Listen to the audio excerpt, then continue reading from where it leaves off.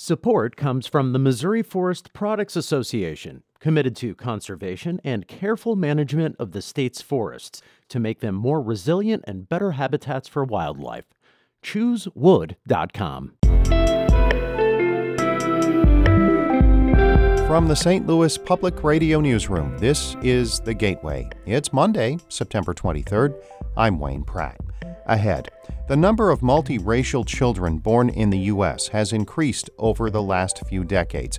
But for some multiracial adults, it can be hard to find others they can relate to. For each gathering that I had, none of those folks had ever been in a group of mixed people before. They may have had mixed friends, but didn't have mixed community. St. Louis Public Radio's Chad Davis tells us about a resident who is building a space for multiracial young adults to discuss their identity.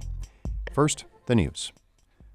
A new study shows rural residents are less likely to get colon cancer than urban residents. But as St. Louis Public Radio's Jonathan Ahl reports, once they develop the disease, they are more likely to die from it. The study published in the Journal of Rural Health reports rates of non-curable late-stage colon cancer are significantly higher in rural areas, even though the rate of contracting the disease was lower. That doesn't surprise Dr. Hope Tinker, a primary care physician in the small central Missouri town of Fayette.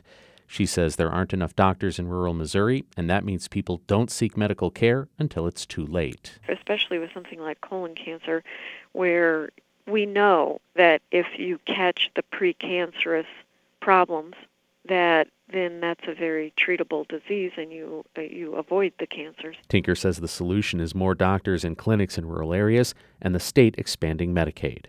Reporting from Rolla, I'm Jonathan Ahl, St. Louis Public Radio. Illinois farmers are facing an uncertain harvest as they close on this year's growing season. The state's Department of Agriculture Director John Sullivan says it's hard to know what's in the fields. What that crop, how that crop's going to turn out is absolutely a huge question mark.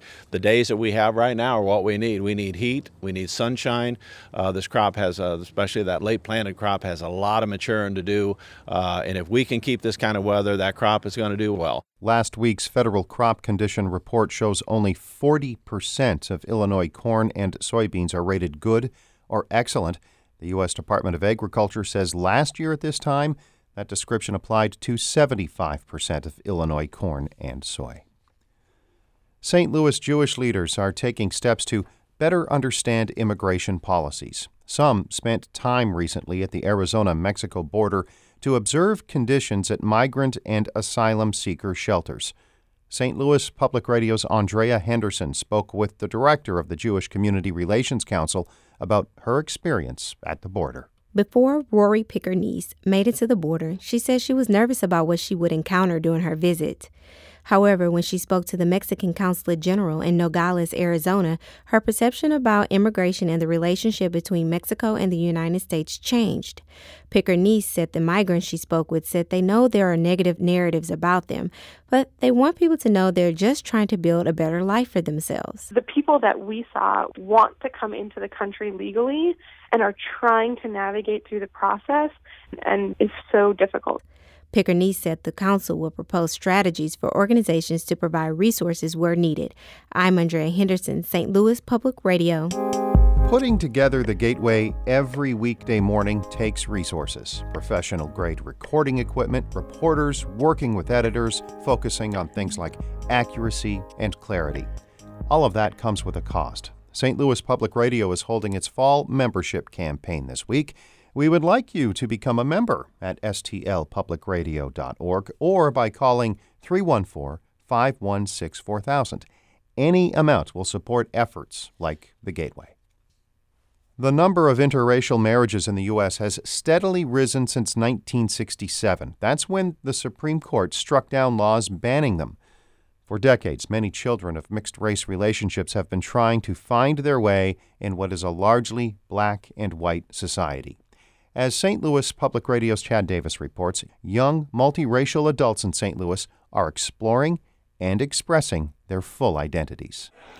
Inside Rise Coffee House on a Monday night in September, Allison Thompson greets a crowd of young adults. There's a lot of really cool people in here and in the city, that are doing really amazing things. And I just want to build representation and understanding of who we are, what our experiences are like, and how similar and varied they are.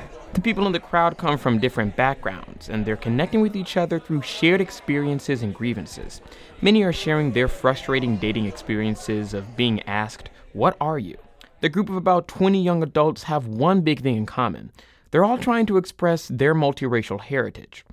This is Mixed Feelings, a group Thompson founded to bring multiracial people together to discuss race, inclusion, and identity. Thompson grew up in the South. Her mom is white and her dad is black. When she moved to St. Louis in 2016, she started meeting other multiracial people with similar challenges. For each gathering that I had, none of those folks had ever been in a group of mixed people before. They may have had mixed friends, but didn't have mixed community. So I just really saw this as a really huge opportunity to facilitate community. For centuries in the U.S., people with a black parent and a white parent were considered black, in part because of the nation's racist history. Often they only found acceptance in the black community. Thompson says people of other mixed backgrounds also can find it hard to explain that they want to be their full selves. A lot of people experience that within the communities they're in or their own families. But their voices are starting to be heard. The Supreme Court's ruling in 1967 that anti-miscegenation laws are unconstitutional helped change the nation. As more people of different racial and ethnic backgrounds had children, the number of multiracial individuals grew. Along with immigrants, they've helped usher in the era of a multiracial society that's beyond black and white. According to the 2010 census, nearly 40% of interracial marriages were between whites and Hispanics, and about 14% of marriages were between whites and Asians. The complexities of interracial relationships caught the attention of C.A. Davis and Lex Ward. Their upcoming Chicago-based podcast, A Lot of Thought, will be about multiracial identity. Davis says the podcast will focus on the similarities and differences between multiracial experiences. It's not a monolith. It's not monolithic of an experience. My being mixed, specifically black, Italian, Filipino, is going to be different from someone who's Japanese, Anglo-Saxon, or any combination of anything. It's going to be different. While there have long been multiracial people, what's changing is how people are expressing their diverse identities and childhood experiences. Lex Ward has black, Italian, and Portuguese heritage. She says people in interracial relationships need to discuss the nation's complex racial history with their children so they understand the society they live in. I think being a parent is the most important job any human being can have. And if you're not teaching a human that you are raising to be a part of this world what the world was before them, I think that's a hindrance on how we can transform the world into a better place. In the Mixed Feelings group, Thompson wants participants to share their experiences of being multiracial however they please. Those could be through storytelling events, open mics, and art projects. That concept of creative expression attracted Fox Smith. Her mother is Korean and her father is white. It's really cool to see what kind of projects are going on surrounding identity and the multiracial experience. As far as, portraiture projects and podcasting and stuff like that. And it's just really cool to see that this is becoming a part of the conversation. The Mixed Feelings group will meet every month in St. Louis. I'm Chad Davis, St. Louis Public Radio. Our David Casares edited that report. Shula Newman is the executive editor of St. Louis Public Radio. Music by Ryan McNeely of Adult Fur. Before we wrap up today, how about those Cardinals? They swept the Cubs over the weekend, securing a playoff spot for the first time since 2015. October baseball should be fun. I'm Wayne Pratt, and from the St. Louis Public Radio Newsroom, this has been The Gateway. Support comes from Mosby Building Arts, a design-build company committed to remodeling the right way. Visit callmosby.com to get project inspiration for any room of your house.